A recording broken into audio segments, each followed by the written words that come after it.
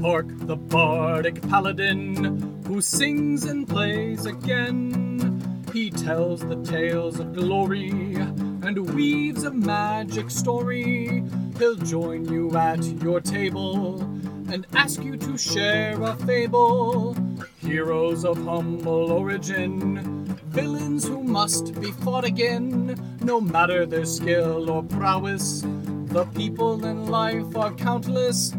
So we pray you heed our request. Enjoy this tale of sidekicks and side quests.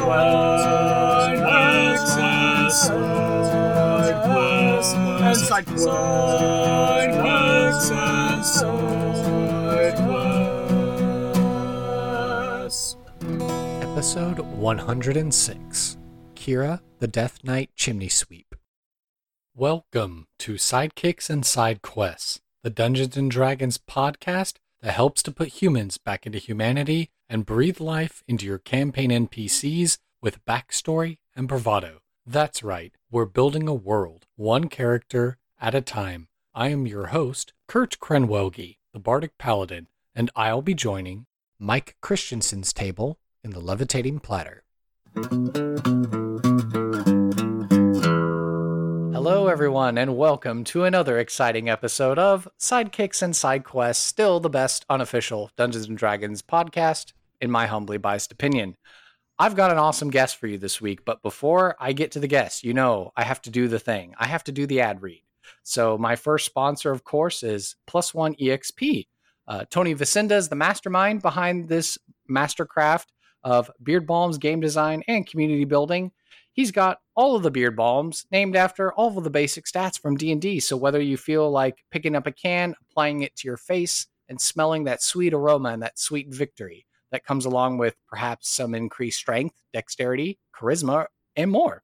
Beards and Beyond is the indie RPG that helped to launch this entire brand, but Tony has collaborated and developed several other indie games, including Repugnant, Eye Toaster, Down We Go, Through the Void, Vamp Nugula, and Brandstanding, just to name a few. If you support Plus One EXP either by buying something on their website or going to tonyplusone.itch.io, it all helps funnel into the Plus One Forward program, which seeks to support additional indie tabletop content creators to continue making awesome stuff. So I would highly encourage you to follow Tony and Plus One EXP on all of the socials, Twitter, Facebook, YouTube, Twitch, and be sure to join their Discord server in order to keep up with all the various projects that are being worked on, as well as upcoming interviews, one-shots, and actual plays of some of these other amazing indie TTRPGs. If you don't mind, when you go to the website, plus1exp.com, you see that affiliate code box, you want to type something in, and you don't want to just guess, type in the word Randolph. And this will help you save some coin on your purchase at no extra cost to you. Again, that code is Randolph at checkout on the website, plus1exp.com. All right, without further ado, hello, mystery contestant. Would you care to introduce yourself, tell us who it is that you are, and what is it that you do? Hi, I am Mike Christensen. I am the person behind the Super Geek Mike YouTube channel, and I talk about Dungeons & Dragons and other RPGs and Critical Role, and the goal of my channel entirely and all my videos is to help new game masters find their style, or not even new game masters, but help game masters find their style and refine what they're doing and introduce cool things about the hobby. Yeah, I really like your vibe and your setup, your presentation, the way you do things. Oh, thank you. Credit is due where credit is due. And how you first came across my radar screen was you got a name drop from someone pretty major in the YouTube D&D sphere. Yes. Can you tell me about that experience and what that was like? That was surreal because the day that happened, I finally held my 25,000 subscriber live stream, which was fully like 3-4 months after I'd actually hit 25. It had been a wild couple of months with me losing my day job and trying to figure out, am I doing this full time or trying to find a new day job and all this stuff. So just as that was settling, I was doing my live stream, and I had seen Matt, we're talking about Matt Colville. Mm-hmm. He had commented on that video. a video of mine about sort of a response and like expansion of a questing beast video about how original D&D was basically structured like an MMORPG, where it all took place in real time. Whoever was around played in those games, and you kept track of the time that took place in the game world according to real time when you weren't playing. And I saw that video. I thought it was fascinating. I sort of came at it from a very different perspective of being not in the OSR like Questing Beast is, and sort of offering my own perspective. And so Matt Colville was doing research on a video and tweeting about it. And someone who had seen my video, wasn't even a subscriber, but was just enjoyed some of my videos, sort of pointed it to him and was like, hey, this kind of talks about what it is you're talking about, which is that it seems like this game assumes you're playing in real time. There's a Super Geek Mike video about that. So he commented on the video because I'm wearing an MCDM shirt, which is his brand, in the video. And I thought, oh, that's awesome. I found the Twitter thread and like how he was made aware of the video. And I was like, that was awesome. So the day that the shout out happens, I'm doing a live stream and somebody says, how did it feel to be shouted out in a Matt Colville video? And the video wasn't out yet. Now I now know, oh, that person must be a patron of Matt Colville's. I guess they saw a script or something before it came out. But I was like, oh, I think you're confused. He commented on a video and I tweeted about that, but he never talked about me on my channel. That would be ridiculous. And then like 5 hours later, less than that, I was literally like in the car. I was like, oh, new Matt Colville video. I'll put that on as I'm driving. And within like 5 minutes of the video, I hear my own name. And actually, as he's starting to talk about this subject, I was like, wait a minute. Hold on a second here. I think I know where this is going. So that was truly surreal. You know, because I am such a fan of his content. And he is I have a lot of influences on my YouTube channel, but he is one of them and not undeniable. Sure. Ditto. Holding my hand up here. Ditto as well. Yeah. I haven't been shouted out in an episode yet, but tweeted at him a couple of times and he's responded, and that's made me feel cool. Yeah, exactly. It's just kind of really awesome to interact with someone who you just enjoy their work and you're just a fan of them. So that was and of course, the video he talks about is the one where my sound was all goofed up. But what can you do? Yeah. You know what? Better that he enjoyed the video for what it was than for it to be my most polished video and no one ever saw it. So obviously, you know, with the Matt Colville bump, I'm sure that helped in the YouTube subscriber count. But before that, you got your idea to start this whole Critical Role Demystified series. Can you talk about that and like where that inspiration kind of came from? Yeah, I mean, Critical Role Demystified is basically the entire reason I started the channel, because I had been talking to friends about Critical Role, about Vox Machina. This is before there was a cartoon. I think before there were even comic books. And I was just like, oh, it's really good. And people were like, it's such a time commitment. And I was like, yeah. So I thought like, oh, it'd be nice if there was like a video that was about where you can start.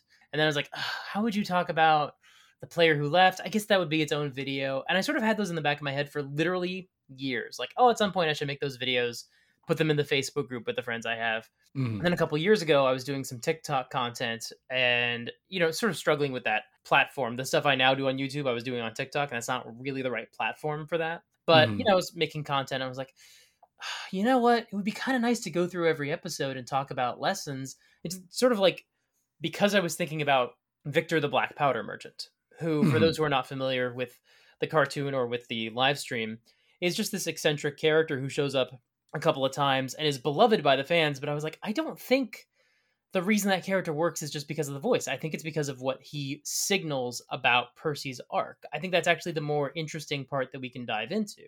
So I was like, well, maybe down the road I should talk about that. And sort of from there, it started snowballing into, okay, I kind of think I could do that with every episode and find things to talk about. And probably a TikTok with its limit of 4 minutes and having to hook people within 5 seconds is a little bit limiting. So that led to the YouTube channel. But I also knew there was a lot of non-Critical Role stuff I wanted to talk about. So that's where the format came along of, you know, 2 videos a week.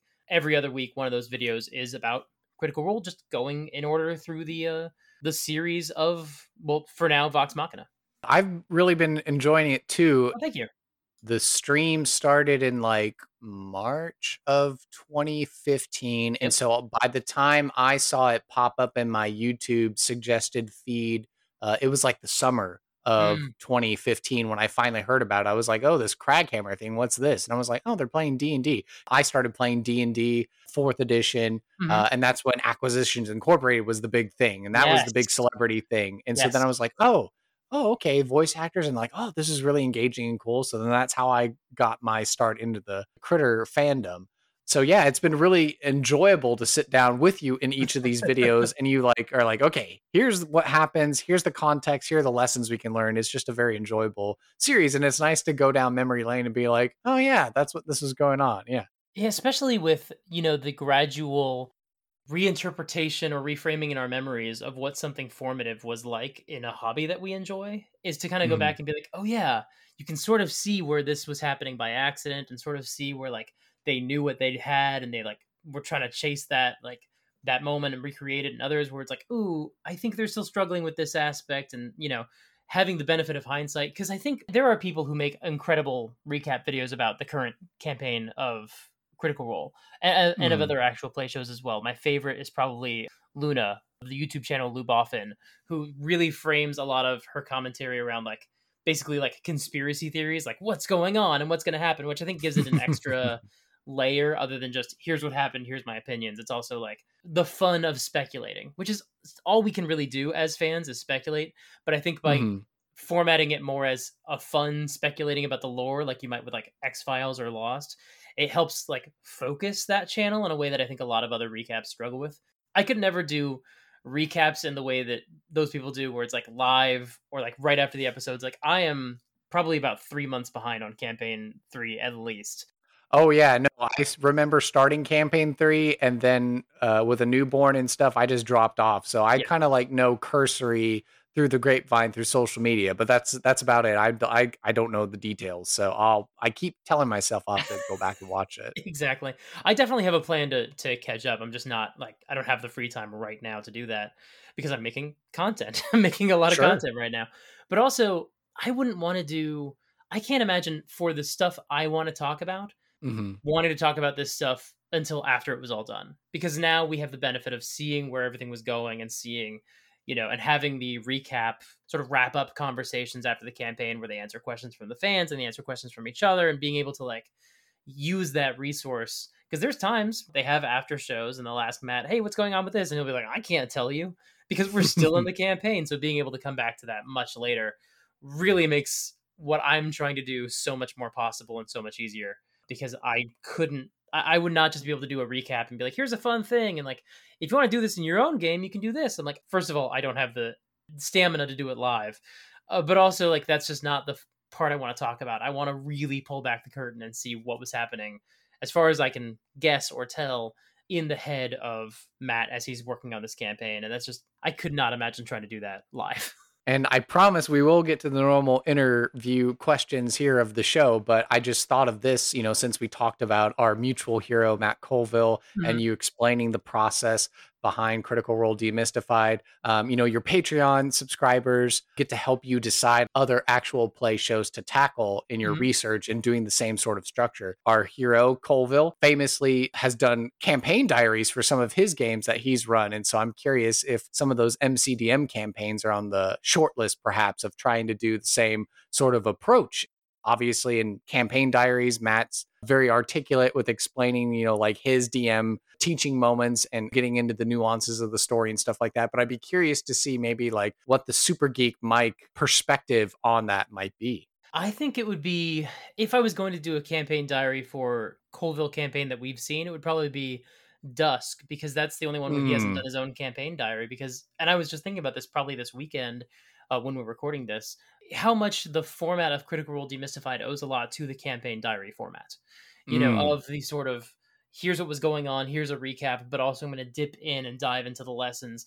The fact that he's offered that format already for so many of his campaigns means that I think Dusk is the only one where every episode doesn't have a companion recap of some kind or a live stream of some kind or what have you. So that is definitely one that I, especially as me as well. My first edition that I DM'd was fourth edition. fourth edition. Exactly. It wasn't the first one I played, but it was the first one where I Mm, DM'd. It was the first time I understood the rules, because I'd only played a little bit before fourth edition came out.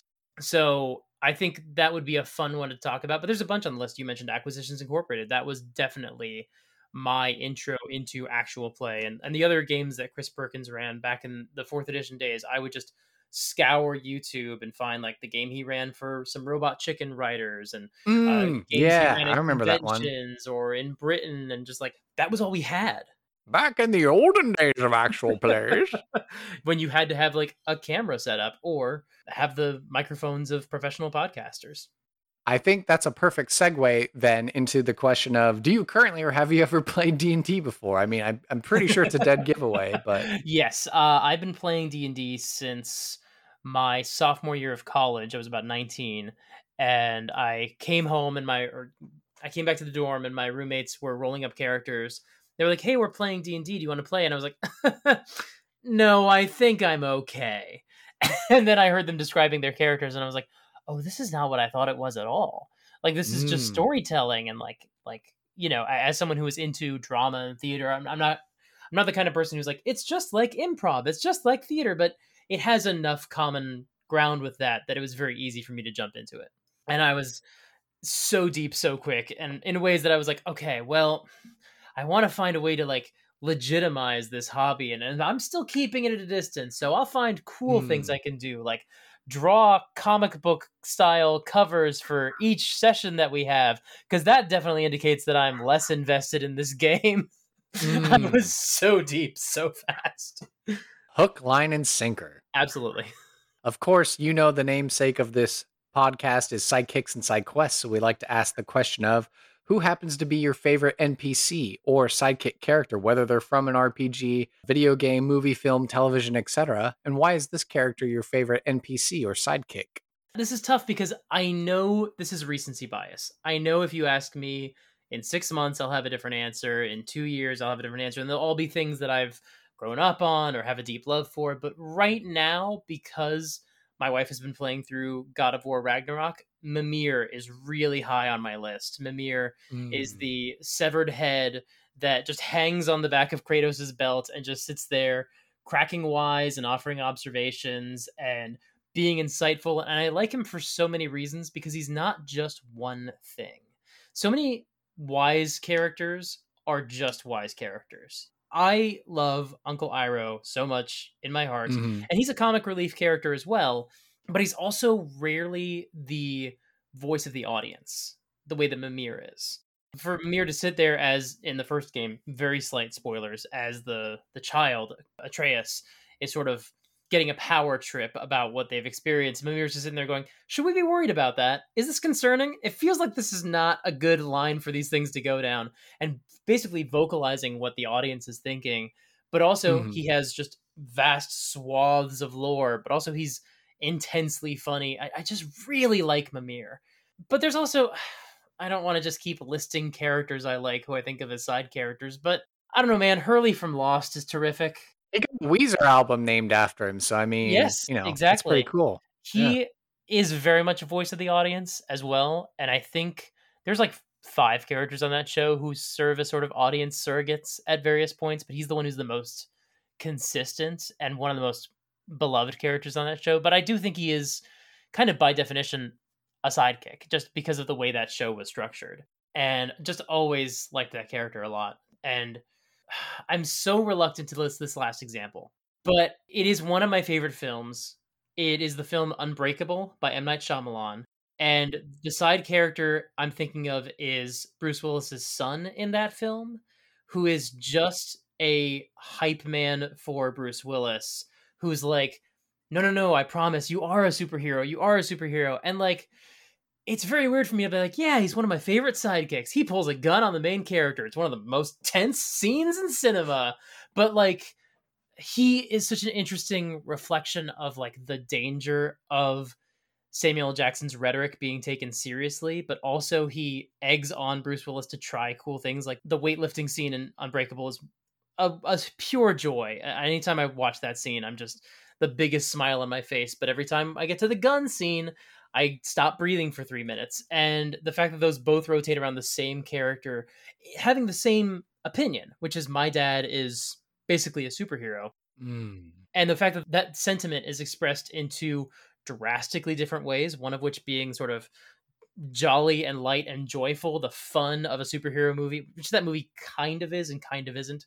The fun sequence of like you're testing your powers and figuring things out, and then the really, really dark side, something we don't see in film very often, which is a child pulling a gun on his dad, not because he's trying to hurt his dad, but because he says, "This won't hurt you, I promise." And the father being like, "My son's about to shoot and kill me," because he believes this delusion.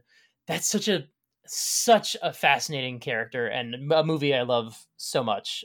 So those are my three examples for very different reasons. Sounds like I need to go back and watch Unbreakable then again, because I only remember bits and pieces. Oh, it's great. It's slow. And it definitely, the fact that that movie came out, the same year as the first X-Men movie, right before superhero movies like changed radically, makes it a very strange artifact, because it is like an adaptation of comic book ideas in like a more realistic, grounded way, but not at all in the way that Hollywood would then go on to do for 23 more years. But it's also like, I don't know, man. I think it's a pretty good M. Night Shyamalan movie. I'd put it up there with The Sixth Sense. So, all right. And then same thing. What's been one of your favorite side quests, whether it's been an RPG, video game, movie, film, television, etc.? And why has this side quest been your favorite? I'm actually going to go to the D&D movie for this one, because Ooh, I think okay. the fact that the best scene in that movie is essentially a side quest to get a magic item is really funny and very D&D to me. Yeah. Slight spoilers ahead. I'm going to try not to get into it too much, but basically they spend, I think, most of Act 2, at least a good chunk of it. I haven't timed it out, but at least 45 minutes just trying to go get this magic helmet, because that's the way they want to get into the vault, is to get this magic helmet. And the fact that it winds up being this deep, deep dive, both literally into the Underdark and, with all of these different steps that they have to go to. They have to go and dig up the graves, and then they have to go and find the dude, and then they have to go to the place where he hid it, and then they have to, get across the bridge and fight the Guardian and all these things. And all of that just to go get one magic item. I know that it's like the next step of the plan, but that has huge side quest energy to me. Sure. Yeah, for sure. And it also introduces Zank, who is my favorite character in that film. Right, which I know in your videos you talked about how, I guess they revealed like, oh, this was really supposed to be Dritz Duorden's character, but it would be really weird to try and stick him in this movie with no context to a wider audience that doesn't understand who this character is. So we'll just get the guy from Bridgerton to do it instead. Basically, I think there were probably a bunch of reasons why they didn't go with Drizzt, but I'm so grateful for them, because it means that they could bring in a character who, I think with Drizzt, you'd be tempted as filmmakers to take him as seriously as the character takes himself, or you'd be worried that he's taking himself too seriously, so you don't want to like annoy the fans. Because it's someone original, he can really be the most self-serious person in the world, and the rest of the film can be like, who's this clown? And being able to walk that balance really well, I think that would be a lot trickier with an established character of any kind. Not just Drizzt, but if it was anyone from any other work. Minsc and Boo or Jarlaxle or anything like that. Yeah, I think they would have that same struggle, and I'm just very glad that they dodged that for their own character, who they could take seriously when they wanted to, and not feel like they were taking the out of a beloved character when they roast him a little bit. And then the only other final thing I'll say about the D&D movie, which I did go see and loved, just A+ work on the practical effects. I think we need more movies that do practical effects. I was so delighted by how wonky they are. Like, I don't mean that as an insult. Like, they feel like practical effects. Sometimes they're good and sometimes they're fine. But the fact that they're fine and they still just like look like practical effects, they look like a dude in a suit, they don't look like a real life creature, is fine. Like, I think we all kind of forgot that, like, the moment that the Star Wars franchise got money, they just hired the guys who made the Muppets to make them a Muppet. Like, and we were all cool with that. Well, I wasn't born yet, but in theory, everyone was like, "Oh yeah, sure, it is a big movie. Now you get Muppets. That's the rule." And I'm totally on board anytime someone's like, "Yeah, this puppet is real." I dare you to deny me. Like, you bought a ticket for a movie. You know this is all fake. Why is the puppet less fake than a CGI person that we all feel the Uncanny Valley vibes with? Like, just buy in. It's a puppet. Who cares? Especially for a movie like that. Not every movie can get away with that. I think if Joker tried to replace someone with a puppet, it would not flow quite as well. Maybe that's a bad example. But, I think that if any that because there's no CGI characters in that one, but if there was an MCU movie, maybe it's a better example, and they replaced a character Mm. with a puppet, I'm not sure it would work, but like I would love it That if they feels very tried. Deadpool. That feels like a very Deadpool thing. So we'll have to see if Deadpool 3 pulls a Jim Henson on us or not. Man, that would be I'd be so happy with more puppets in fiction. But I think this movie it helped this movie feel very much like the fantasy movies we grew up on. It Mm. made it feel more like your Princess Brides or Dark Crystal or Labyrinth or any of these things that sort of like Krull, Conan the Barbarian. to varying degrees of quality, I'm sure all of those films are. But it just sort of made it feel less like part of the standard studio machine, which sort of made it jarring when we get to the more like traditional story beats in the third act, because it gets kind of predictable at the end, which like fair enough. Movies are very often a little predictable. So they pulled some Mhm. tricks. I'm like, oh yeah, I think we saw this exact same moment in Onward, but also like that's fine because you Yeah. made me buy in through the rest of it being so practical and so fun. So And not to mention that Onward did give some shout outs to Wizards of the Coast for use of some of their intellectual properties that were featured in that movie, which I loved Onward as well. I didn't realize they did that, but yeah, I was delighted by Onward. I remember sitting there and watching it, and just throughout the film, my wife just turning to me and being like, "I promise, I did not write this movie." And then the way that we end the personal interview section of the show, what are you passionate about and why? I mean, aside from tabletop games, because that's a huge part of it, and I think the reason why is something I've been thinking about a lot recently, just because it's been brought up in other videos I've watched or in blog posts, and sort of like what do we enjoy about this hobby, and everyone has their own answers to that. I think there is something very compelling to the idea that we're telling a story together, but you're not in full control of it. But I think that's only part of it. I think it's very exciting for people who aren't just like writers in their daily lives to have the experience of being able to tell a story and be in the driver's seat. There is that sort of permission to play and the sort of opportunity to say, yeah, you can be just as creative as anybody. We are so surrounded by content these days, and some of it is content that's very much about, well, I didn't like the new Star Wars whatever, so here I'm going to rewrite half of it and tell you what it would be like, and so there is this sort of gradual opening up of like the permission for people to basically do their own version of fan fiction or their own version of what would you do if you had control of X franchise, what would you do with whatever. I think that's just natural based on the democratization of ideas through social media, plus the proliferation of our general understanding of story structure, and the fact that some of these franchises are just hit and miss. It just sort of happens. But I think D&D offers a different way to exercise the same muscle, where instead of just saying, hey, here's something we didn't like, we're discontent with it, and so you're starting from a sort of cynical standpoint. And I don't say that to be dismissive. Like, I like a lot of creators who make their bread and butter saying, hey, this franchise installment didn't work, I wish it had been better. Savage Books, Nano V Movies, the folks from Previewed, like these people make content I enjoy, and they also spend a lot of time talking about what they do differently if they were in control of franchises. But by definition, it starts at such a like contrarian point of view that D&D opens that up to say, hey, you're not trying to fix something, you're not trying to correct a broken path, you just have the keys to tell a story, and everyone has their hand on the ball. And there's something really exciting about that, about everyone getting the opportunity to tell stories together and giving them permission to do so. Otherwise, we keep falling into the idea of us and them, the people who get to tell stories and the people who get to watch stories. And D&D gives us the power to say, hey, I know how stories work, and I know what I would like for my character, and I know what I wish characters would do in these sorts of situations. And I just really love that. I really love the way that it empowers people to be creative. And that can take various forms. Sometimes it's just, hey, what if you were playing a video game, but there wasn't an arbitrary wall where the designers stopped putting in monsters? You go right when the DM thought you were going to go left, and the DM has to figure out a way to make that work. That is a form of being creative. Or it's, boy, I'm telling this story, but I wish there were monsters that actually worked for what I'm going for, but there are none in the monster manual. I guess I'm gonna have to make up my own. And that's another way that the game sort of implicitly empowers you to be creative on your own by sadly not providing you the tools you needed to tell the story you wanted. And the other is, way more obvious, which is the version I talk about the most because I talk about Critical Role and role play heavy stories, which is, hey, what if you could tell a fantasy adventure story, but everyone got to decide how it went instead of one person doing it? And the reason I love that is because everyone should be able to do that. I think that I spend a lot of time thinking about writing, thinking about fiction, thinking about TV shows and movies.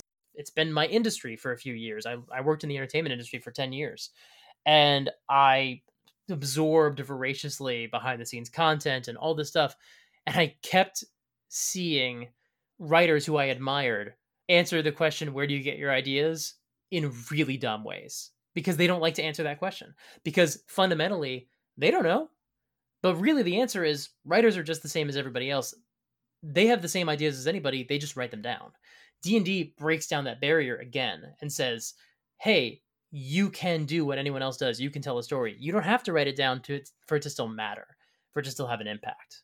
So I think that is part of what draws me so much to D&D and role-playing games in general. Mic drop, you might say. Wagga, wagga, wagga. All right, so now with this portion of the show done, we move on to the next segment, which is called NPC Creation.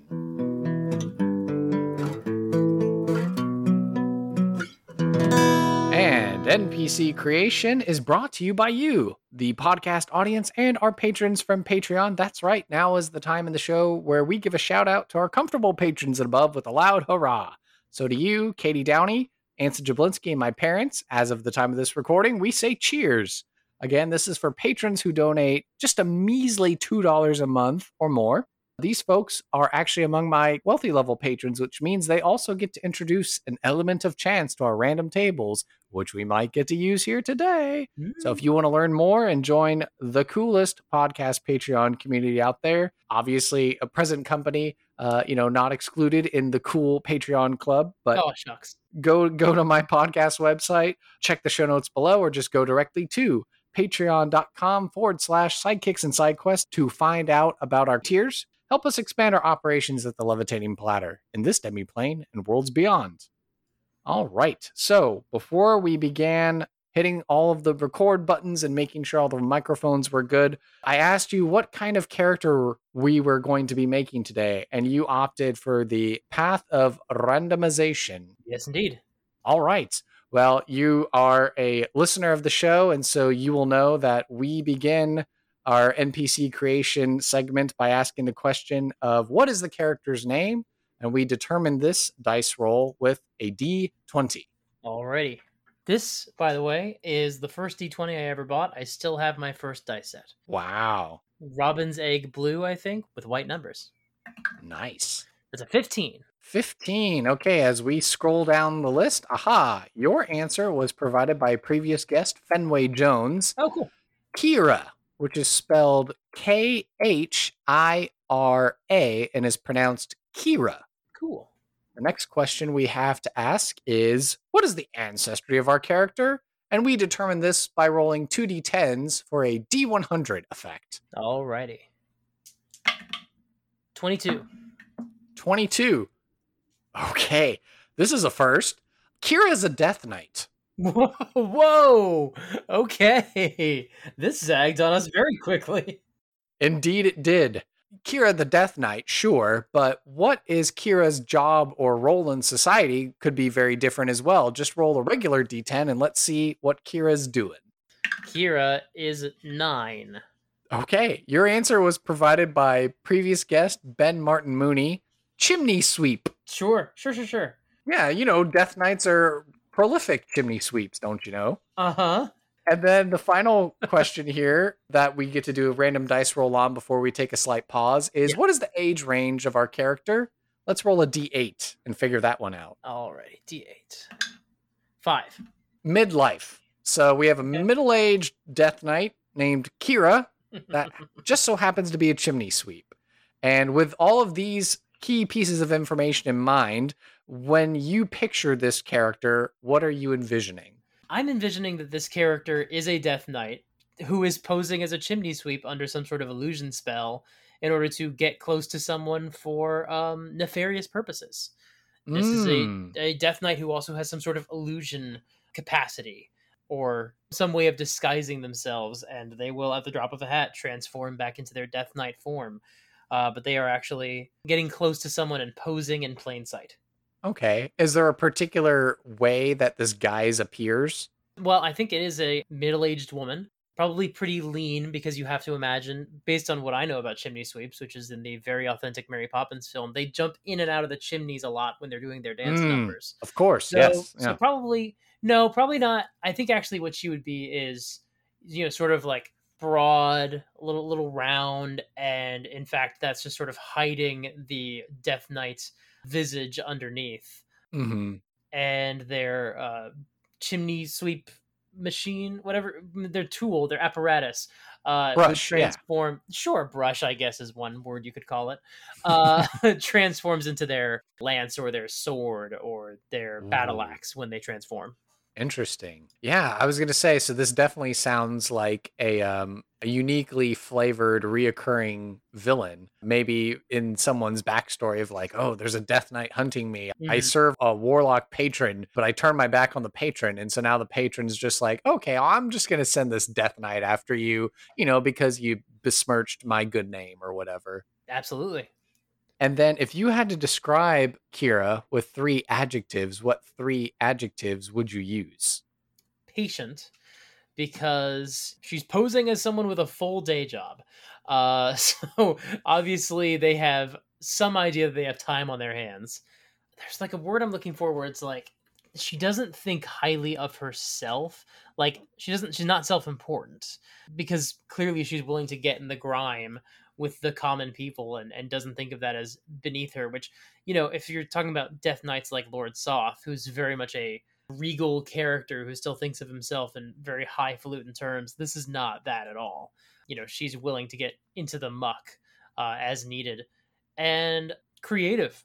I think that she's kind of inventive. I think she could easily just find some other method to get at her prey, but this is how she chooses to do it because she has a sort of flair for theatrics. Theatrical may be a better way to put that.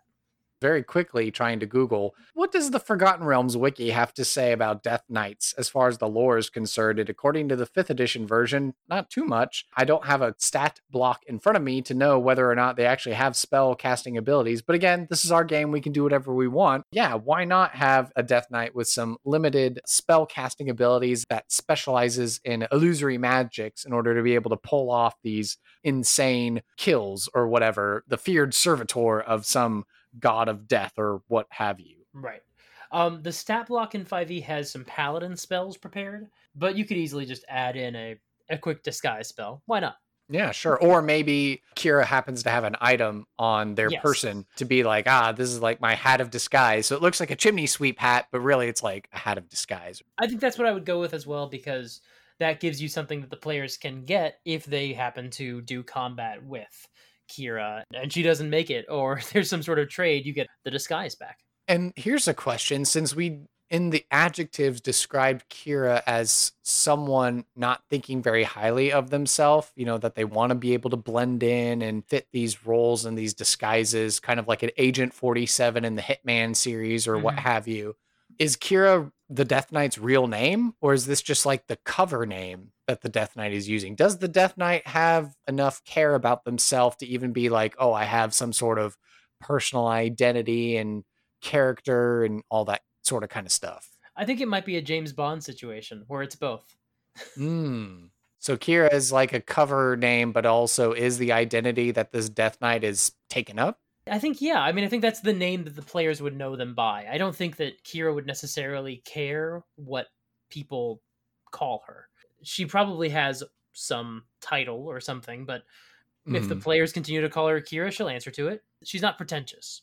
They do speak Abyssal and Common, these Death Knights. So it could be that maybe, the real name isn't Abyssal and you have to know Abyssal in order to know what the real name is. But in Common, it's just like looked at a sign and was like, Kira. Yeah, that's what you can call me. Right, exactly. Or it was the name that meant something to her in her past, and so she uses it when Ooh. she's in hiding in secret. The name has no bearing now on controlling her because she's been, imprisoned through some other name.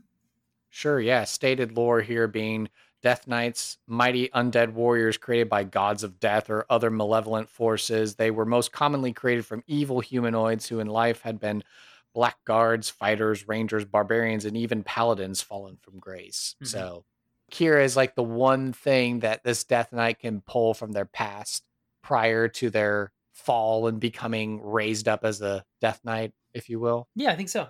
Or, I mean, the other option is that is a name that she simply chose because she liked it. It's not her title. It's just like, I wish in another life this is who I could be. I could disappear into this role, this realm, go back to being an ordinary person, but that is not who I'm ever going to be able to be more than just when I'm on a job, when I'm on a mission. Sort of Okay. tragic in that way. And so I'm just trying to imagine, yeah, if, I put forward the idea of like, oh, this is like a character that's like stalking the party and then Mhm. just has them kind of following the party. Or do you put this person like in a town and this character just sits there in the town and they, every once in a while is reoccurring? Not that we have to definitively say one way or the other, but I'm Right. just kind of curious your thoughts of like, if you're going to stick Kira in your game, which I hope you do, how are you best going to deploy Kira?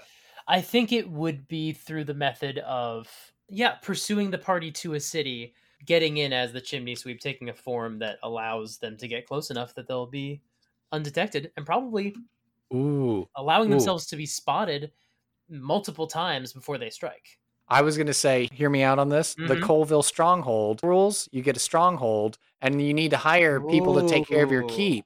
And so, oh, here's a chimney sweep.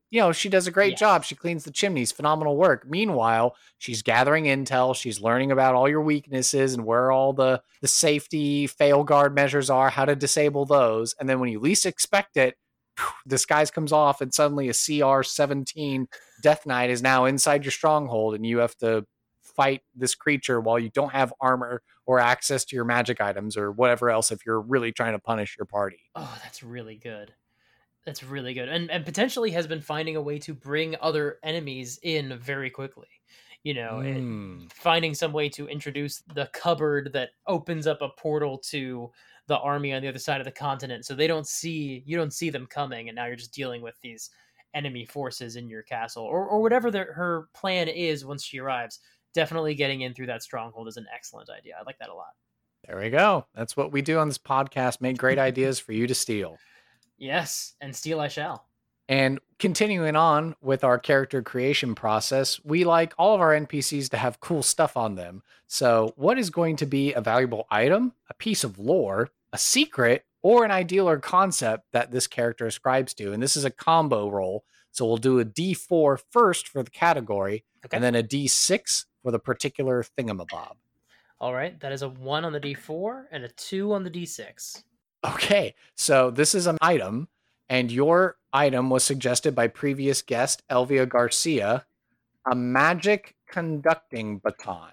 So potentially a really cool, like bardic magic item, Yes. perhaps.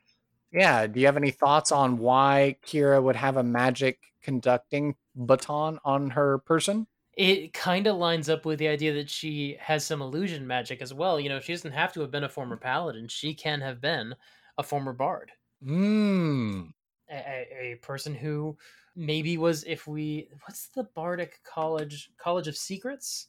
There is secrets. Isn't there swords as well or something like that? Like kind of like a Yeah, more fighty but the bard class? college of whispers is what it is, I believe. Okay. College of Whispers bards pose as other bards, so that's another opportunity for her to have had a baton to conduct because she was posing as some other composer or instrumentalist, and we can figure out what the baton does in a moment. But Didn't Mercer write up a particular bard subclass that was like the College of Conducting or something like that? yes, it was. I'll see if I can find it. But I think also the College of Whispers bard can steal the shadows and the images of the people they kill.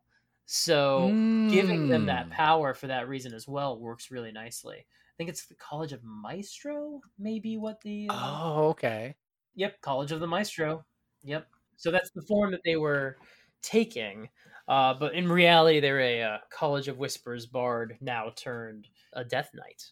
Wow. That's quite the journey. Yeah. Yeah. Corrupted by evil and sin, it seems. Yeah, now I'm just trying to imagine like her origin story of like being with a party, being this great epic bard, and then tangoed with this god of death, and she fell in battle. And then that god of death was like, oh no, you're too good to like just be on in the afterlife. I'm going to steal your soul. You're going to be my death knight now and hunt your former adventuring party members. And then when you're done with that, you're still going to do my bidding and whatever else I want. Yeah, interesting, compelling. I like it a lot.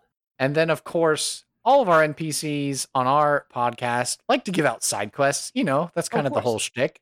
So if you want to roll randomly for a side quest that Khira might be willing to offer to player characters or recruit them for, you can roll a d12. Or if you have a pretty good idea, you could just kind of spitball it and kind of tell us what your thinking is. I have an idea, but I'd like to roll as well. Sure, yeah, maybe combine the two. As a 6. 6. Okay. Your answer provided by previous guest Kevin Chenard. Steal a valuable ring from a gambler. Okay. I think she will recruit the party to do this if she thinks that they have a chance of doing so, because she thinks it will help her get free of the curse upon her in order to become mortal again and Ooh, liberate her from the service of this foul force that has control over her. interesting. Okay, because even though it's like, oh, Death Knights are typically chaotic, evil enemies and stuff like that, it's kind of like an Anakin, Darth Vader sort of thing. It's like, oh, there's still a part of her inside her that wants to be free, but at the same time, she's like compelled to serve and kill and all this stuff. Yeah, I think that there's something significant about the ring. It's either a magical item or it's something that she like stole in a previous life, and basically if she can get that, she can, take the gem out of it or whatever it is and use that to regain her soul. Maybe that's another thing from her past that she remembered, that it was like this legendary gambling ring, like Hmm. was made by the god of luck and of gambling Oh, and whoa. like left it as a token. And so whoever they favor, it just kind of passes from person to person. The Kenny Rogers, the gambler song. You have to have like a last drink and a smoke with that person, and then they fall down dead, and then the ring just passes on to the person who was kind to them. Or is it the soul jar for a lich? And by getting her own hands on it, she can have control over this other magical person who's commanding her. She's the henchman for a lich, but she doesn't want to be. And if she can get her hands on the item where they will always resurrect their Horcrux and just use that as a bargaining chip, they can earn their own freedom. Okay, and so by having this artifact level gambling ring would Hmm. give her the edge that she would need to be able to successfully capture the soul box or what have you of the lich. If we're imagining a lich, maybe instead of like a god of death or whatever, holding her soul ransom, Oh, basically. I was imagining that the gambling ring is the soul box. And then the players Oh. have to make a decision of, oh, well, do we want this awesome magic item or do we destroy it so the lich doesn't come back? Because that's always a fun thing to tease your players Oh. with. So then it's a lich that's a gambler? I think the gambler just got their hands on it. Oh, wow. I was going to say, then how is this gambler not being hunted down by undead creatures all the time that are trying to get that back? That's a great question. We'd have to flesh that out in the side quest. Perhaps Hmm. they just because he's a gambler doesn't mean he's also not extraordinarily wealthy and well connected. I'm thinking of the Critical Role subplot where they went and gambled with a fire giant who was like the head of an entire clan in the city of Brass. Like, sure, you can maybe win things through gambling, but if you try to just steal from them, things could go extraordinarily badly, extraordinarily quickly. Yeah, so there's definitely a lot of leeway here to play with, whichever angle you decide to go with, or you decide to think up your own thing. But Hmm. okay. So, with this in mind, so Kira needs the party, the player characters, to go and steal this valuable ring from a gambler. So, what is going to be the reward for the party? They successfully pilfer this ring, they return to Kira, they present it to her. What's going to be the reward?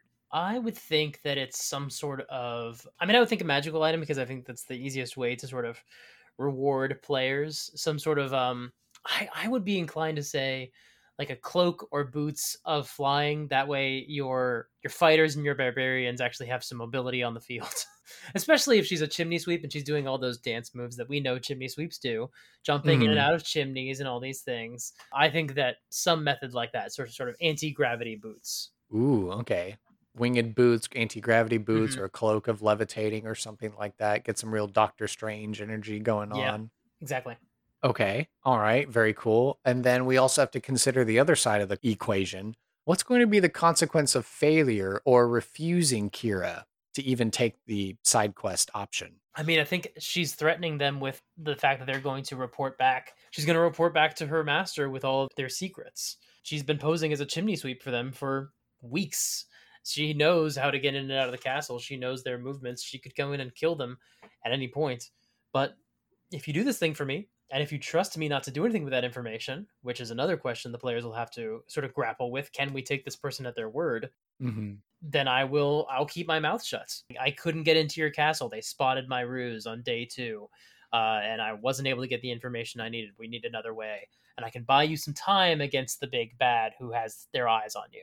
Oh, okay. So you're teasing that out and explaining, and I'm just imagining like this chimney sweep comes up to the party and is like, "Oh, I need you to go get this ring from this famous gambler." And the party's like, "Pfft, "No way!" Right. And then all of a sudden, the chimney sweep just changes into a death knight and is like, "No, actually, you are going to get this thing because otherwise, I'm going to teleport out of here back to the one who sent me here, and then we're just going to raise your stronghold to the ground," kind of a Right. thing, and kill you all and drag you down to the nine circles of hell. And then, of course, the challenge for the players, and this is something I think based on the tone of the campaign, if you're doing sort of a stronghold, this is the kind of sort of political decisions the players would be forced to make.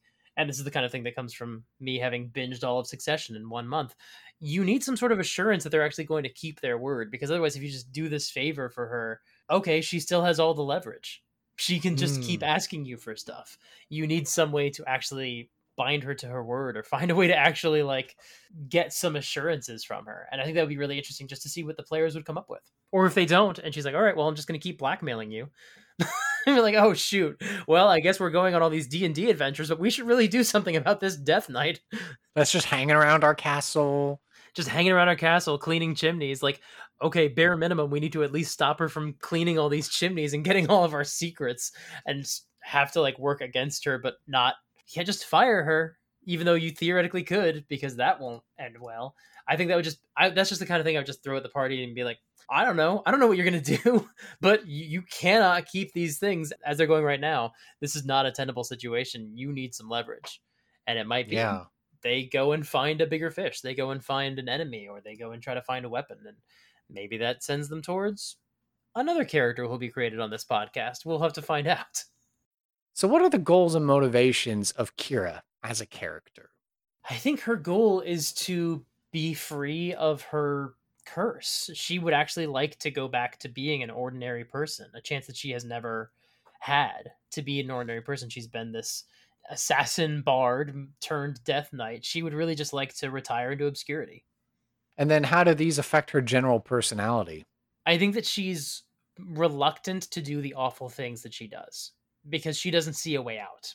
You know, she doesn't perceive that there is a solution for her problem. And I think there's actually a little bit of hope if she thinks the party's up to the task. This person who's been a death knight for who knows how long, feeling hope for the first time, would be very wary about that. But I think that could make her a little unpredictable in some really interesting ways. How does Kira react with other people? Is she pretty much the same across the board, or is she pretty nuanced depending on who she's talking to? I would say that she's probably nuanced. I think she's very good at telling people what she thinks they want to hear.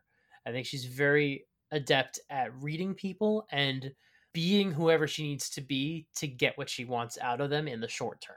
I don't think she's especially gifted at the long term wheels within wheels, because she hasn't been able to free herself for this long. I don't even know if she has a plan for when she gets her hand on the ring. Just like, if I can get my hands on the ring, I can come up with the next step of the plan. Getting that far has always eluded her. But in the short term, she's excellent at manipulation.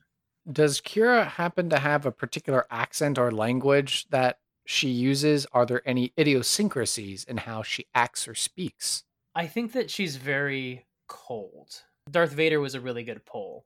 You know, very calm and slow and careful and deliberate with her words. That's how I'm picturing her. What impact has Khira made on the world? How has she shaped her local area? I think that it's impossible to know how many chimney sweeps have been nearby when heads of state were killed because no one ever looks at the chimney sweeps. I think she Mm. has shaped the land at the behest of very, very bad people. A couple of them, whoever her master is, probably this lich that we've alluded to. Has she traded, masters? Like maybe a god of Oh. death created her, and then this god of death was like, "Hey, Lich, you're doing such a good job. You should have this death knight in your employ." Because I know, what is it? Colville has the codex where that summons like Hmm. a death knight out of it. So just kind of thinking of that. Yeah. So maybe her latest master is this lich, but then, you were saying like, okay, great. She gets this ring. She doesn't know what the next step is. Like maybe it's going to be a longer journey to actually break this whole cycle and then potentially have an NPC weird pole ally of like, okay, we can maybe summon this Death Knight to our side who will Right. actually help us out in combat. Maybe if we play our cards right. Yeah, I like that a lot. It could be literally magical, like the codex you mentioned, or it could just be like when Thanos trades his kids to Ronan in the Guardians of the Galaxy first film, like trading cards. Just like she Mm. doesn't get a say in where she's sent. It could be magical as well. I think that depends on what works better for the game. And before I interrupted you with my cool idea, the impact on the world is that like the Winter Soldier being like the real reason why all these assassinations or these political things happened, or like conspiracy theories and grassy knolls and whatever else. So like Kira has like been the agent, the tool that's been behind it. I think that's exactly it. I think that she has been the instrument to keep opposition to the Lich from ever getting to the point where they would Ooh. pose a challenge to him. Now I'm just imagining that Winter Soldier scene where it's like Mhm. red boxcar 43, and then like that's the code phrase that gets the Death Knight to like calm down and not get angry and attack you or whatever like that. So there's Okay, like but a magical phrase you have to say. we did talk about how she's sort of bound by some sort of abyssal language, right? Or some sort of abyssal name. I was thinking of Hellboy at the time, where he has this sort of secret name, but that exactly also works with the boxcar. I don't remember any of them. Right, yeah. I know it's a random string of words, but if you say it in the right order, like that's the thing to unlock it. Yeah. Yeah, I think it's an abyssal, but there is a phrase that if you're the one who speaks it, you're the one who has command over her. Ooh. And that's probably a very closely guarded secret. Yes. Yeah, so we were talking about trying to find leverage. So it's like if you can figure out the Exactly. abyssal phrase, then you can get her on your side or whatever. Exactly, and that just lines up with what we were talking about as well. Is she magically summoned? Is she magically given control by each of these people? Or like, because it could be that whoever's in control says, "Hey, go and follow this person's orders," but the person that she's working for doesn't have the command words, doesn't have that level of control. Or it could be somebody figures out the words and steals her away and now has control over her, and essentially she has no autonomy for what happens to her. Much like the same thing you get with Yugoloths, where they are summoned reluctantly by the people who make these deals and bargains, and they're always trying to find a way out of them. I think she is trying to find a way out of her constant war against dissidents. And then the final optional question we have here: do you have any current problems that prevent you from being a bigger player on the stage? Probably the fact of like some sort of abyssal passphrase code contract binding or whatever. I mean, ironically, both from being a bigger player on the stage and a smaller player on the stage. Yeah, but yeah, that I think that answer is exactly right. It's the abyssal name, the abyssal title, I guess is what we would call it. So it's not like Winter Soldier in the MCU where it's just like Soviet conditioning that sunk into the subconscious of Bucky Barnes Winter Soldier to get him in a compliant state. Like it's a some sort of abyssal title or phrase or something that gets her to like listen to you and be under your command. It's a true name. It's the name of her as a Death Knight. Well, I think we've learned a lot about this character that I think it's time we head into a random encounter.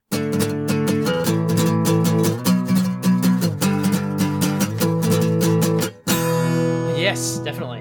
All right. And of course, this segment of the show doesn't have a sponsor, but if you want to change that and become my rich, eccentric, noble lord or noble woman, to lend me your patronage, I'm happy to take it. Talk to me on social media, but send me all the details in my email, sidekicksandsidequests@gmail.com, to give me all the details and all that good sort of kind of stuff. Listen to this podcast through the Zencaster program, which is what I use to record it. I'm just happy that you're listening anyway. And without further ado, let's get to that random encounter. So, this is the segment where we do a role play, a little vignette, a scene with our character that we've made here today. So with Khira, the Death Knight Chimneysweep, the question becomes, what kind of scene are you interested in showcasing her in? Is it going to be her meeting a podcast adventurer character? Is this her talking with the Lich? Is this her with the god of death who created her in the first place? Or I don't know, what kind of scene are you interested in showcasing Khira in? Ooh, those are both really exciting, or all of those are really interesting. I think we're going to go with what happens when she meets an adventurer, because I think that's the most useful for someone who wants to steal this character, to hear how she might make her pitch. And so then on this podcast, we have several different adventurer characters available in a pool. So we have Duncan, who's the happy-go-lucky, chaotic, good adventurer fighter for hire. Mm-hmm. We've got Sonia, the warrior woman, who multi-class from a barbarian into a paladin who serves to redeem the undead. Ooh. We have Korak, lawful evil arcane trickster roguish dwarf. There's Chrisley, the herbalist botanist, wood elf druid who multi-classed into a cleric who serves living memory. There's Orion, who's the astral elf illusionist wizard. There's Agape, who's the tiefling wild magic sorcerer that's like Feywild inspired. Or if none of those characters sound interesting to you, we could just make up someone completely new and add them to the list. I'm sorry, I just have to say, we've got our cameras on for this recording. You listed all those characters off the top of your head. I didn't realize that. Very impressive. I was really impressed by that. I think we got to go with Sonia, the one who's a paladin who wants to reform undead. Where we last left our hero, Sonia, she was in a desert town with Axios, the Revenant priest, who is her mentor that she works alongside. They went to the desert town, and that's where they met Leroy Jenkins, the vampire artist. So they were able to retrieve the painting, get it back to him, and begin that process. And Leroy Jenkins was reformed. He's no longer a vampire. He's back to his normal self, and he's learned his hard lesson and decided to still make his own path forward as an artist and not necessarily live in that legacy of being a foolhardy adventurer. And so it's not that long after they've left the desert, Sonia and Axios are traveling, and they come across to another major metropolis. And of course, it's taken quite some time to journey, and they've had to rest a couple of days, but now we're at that point where Axios is about ready to wake up from his extended rest period, and his eyes flit open. He looks down at his journal, and he pulls out the journal, and he looks at it to read what the god is telling him, what kind of cryptic answer he's given him. And Sonia's there witnessing it. She doesn't quite know what to make of it, because this is the first time maybe that she's really seen this happen. And so the writing appears in a script that maybe she can't quite read, but Axios looks at it and then looks up at Sonia and kind of intones, "There is something foul, but also something mysterious that's going on in this town. And I think it is best if we move with haste to find this and deal with it." And so she's like, okay, yes, lead the way. Because Axios is kind of like a bloodhound in some points in trying to find this.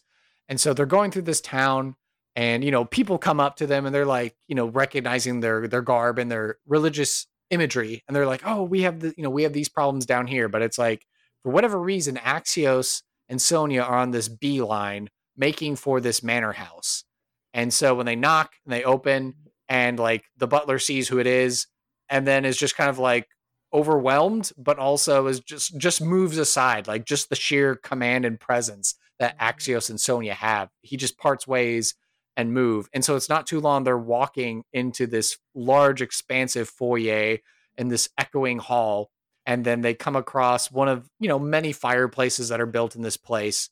And they turn and look. They're looking towards Khira. And so what is it that they're seeing? They see a plump, sturdy woman with sort of curly red hair, with a broom partway up the chimney, turns back.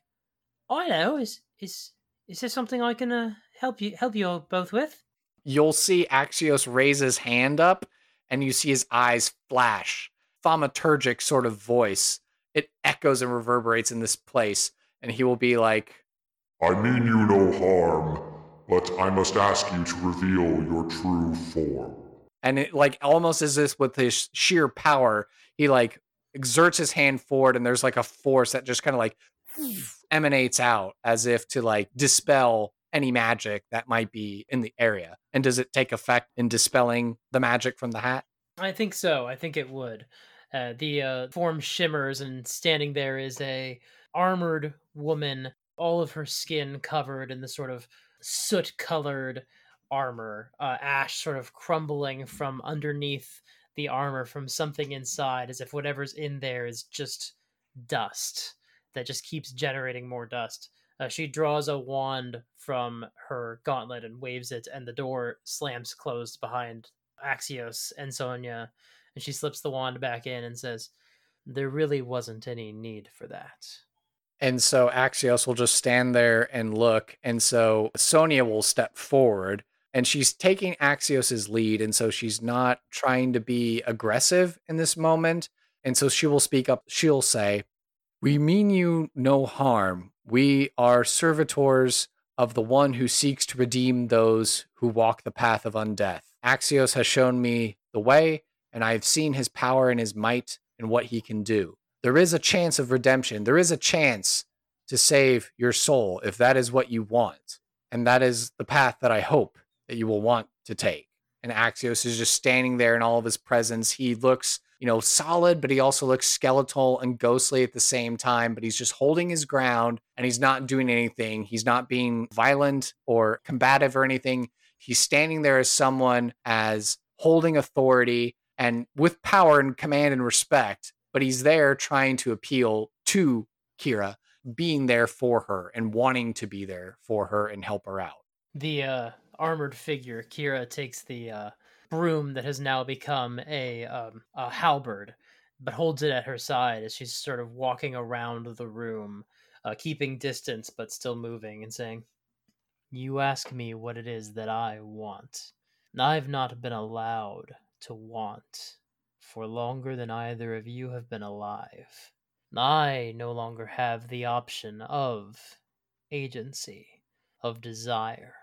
What I want is immaterial, for everything I could is outside of my grasp." And Axios will reach down to his book, and he holds it open, and it's just like a flittering of pages happens.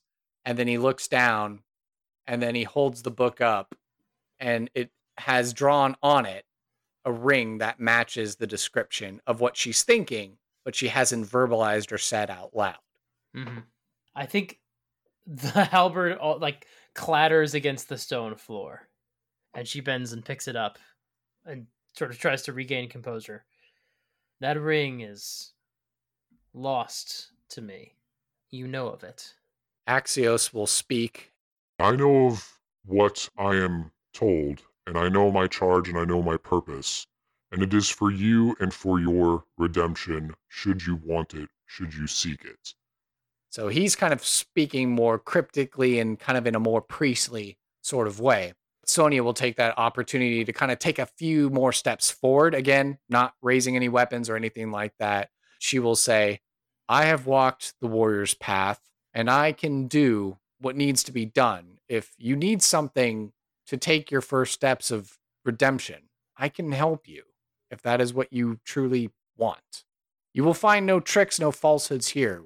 We serve him. We serve the one who gave Axios his rebirth and his charge to redeem those so that they may not suffer eternal damnation." "You are not the first to extend me such an option, but it is little matter to me whether you succeed or fail. You are welcome to try. None have successfully reclaimed the ring, but if you can bring it to me, I can use it to free myself from the influence of the Dark Lord who commands me." And Sonia will look back at Axios to see if, do you believe what she's saying? And Axios just stands resolute and firm, and he just intones, in Celestial, and he's saying a prayer out loud, and it's reverberating and washing over the room. Does that affect Khira in any way with him speaking Celestial and saying these kinds of prayers and holy words out loud? I think she shrinks to the corner of the room, but the magic still takes hold, and she still speaks the truth, as far as he can tell. So he will say, We will help you. We will help you find redemption. I will remain here with you, and I will keep you safe, for the one that I serve is greater than any master that you may have. Sonia will go. She will find this ring, and she will bring it back. Do you agree to these accords? With an amendment. I am working on business for my master. Now, I can stall it for a time, but it won't last forever. At some point, I will need to make moves against the people who live here. So I say this to you both. Do as you will, try what you may. I welcome your opportunity to attempt this. I hope you succeed. I will be disappointed if you fail.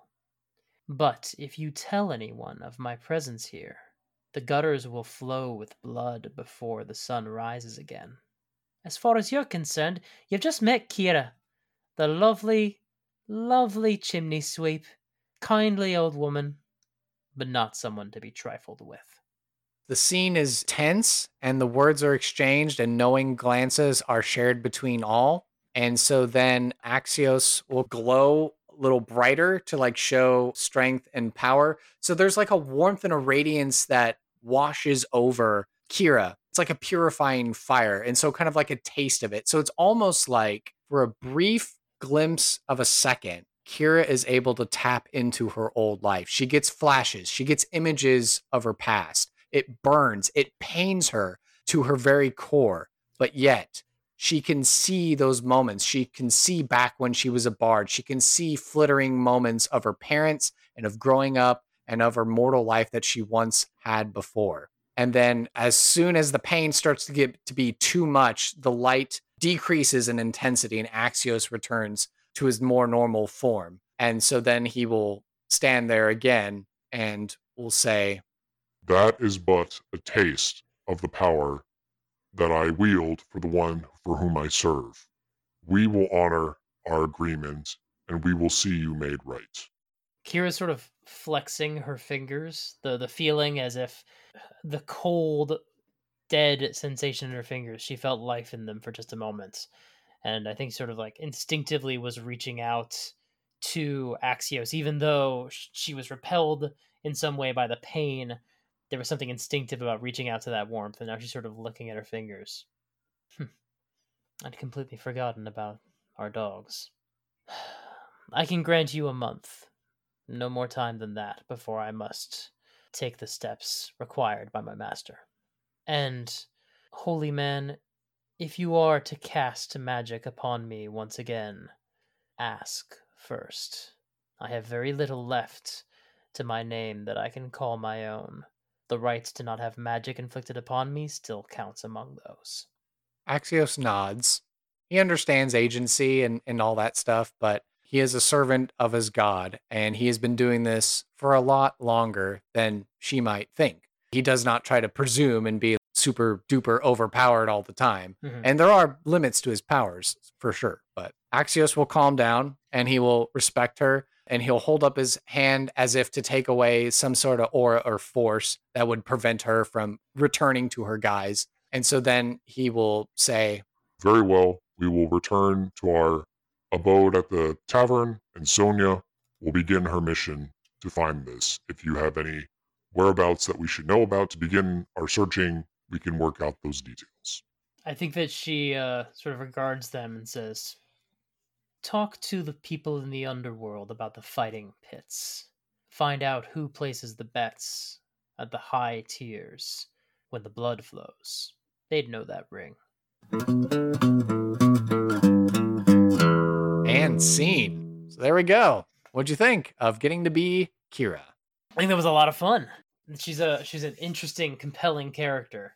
I like that character a lot for what she is, not doing things because she wants to, doing things because she is basically commanded to.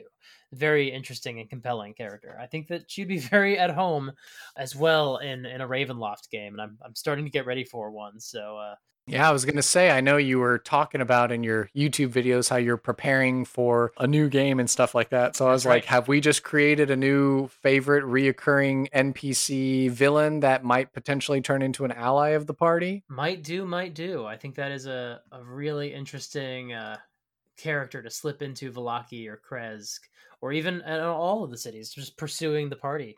I think Kira would make a lot of sense. I think she's probably going to show up in my next Strahd game. Woo! This podcast has done its public service work. Yes, indeed. Man, what an interesting character. I like her a lot.